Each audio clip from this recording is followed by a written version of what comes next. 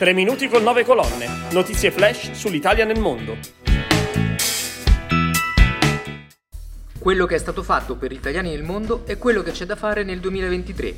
La cultura come strumento di soft power. Sono Simone Santi dell'agenzia 9 Colonne e questi sono i temi al centro della nuova puntata della rubrica dedicata agli italiani nel mondo. La rete diplomatico-consolare italiana nel mondo è uscita rafforzata dalla legge di bilancio approvata a fine anno, in particolare grazie alle misure che prevedono l'assunzione di ben 520 nuove unità nelle ambasciate e nei consolati, in molti casi finora in difficoltà di organico. A questo si aggiunge l'altro grande passo avanti del 2022, la proposta di legge per il riacquisto del passaporto per gli italiani che lo persero prima del 1992. Ma tanto altro resta da fare per i connazionali italiani all'estero e le priorità ce le ricorda Simone Billi, parlamentare eletto nella circoscrizione estero con la Lega.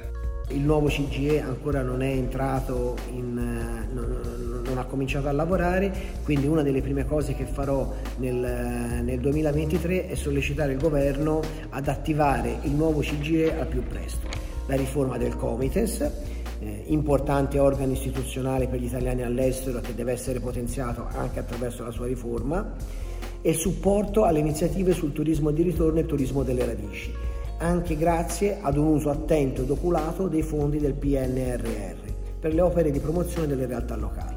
La tutela del Made in Italy, creando un'agenzia unica nell'agroalimentare ma anche nell'industriale, il riconoscimento legale della lingua e della cultura italiana all'estero, ma anche della cucina italiana all'estero come veicolo di cultura e dell'industria della migliore Italia, e la riforma del sistema elettorale all'estero che deve essere di sicuro migliorato valutando il voto elettronico. Inizialmente molto probabilmente al voto postale. A proposito di cultura e lingua italiana, il 2022 è stato l'anno in cui la Farnesina ha riunito, a Napoli, i direttori degli istituti italiani di cultura all'estero per fare il punto sullo stato dell'arte del più importante strumento di soft power, per costruire un'immagine dell'Italia più forte e lontana da ogni stereotipo. Ti ascoltiamo cosa ci disse allora la direttrice Veronica Manzon dell'Istituto Italiano di Cultura di Toronto, una delle città in cui l'influenza della comunità italiana è numericamente e storicamente più forte. Toronto, l'Ontario hanno una delle comunità italiane più grandi del mondo fuori dall'Italia. Quindi c'è una tradizione, una certa attenzione per la cultura italiana, per la lingua.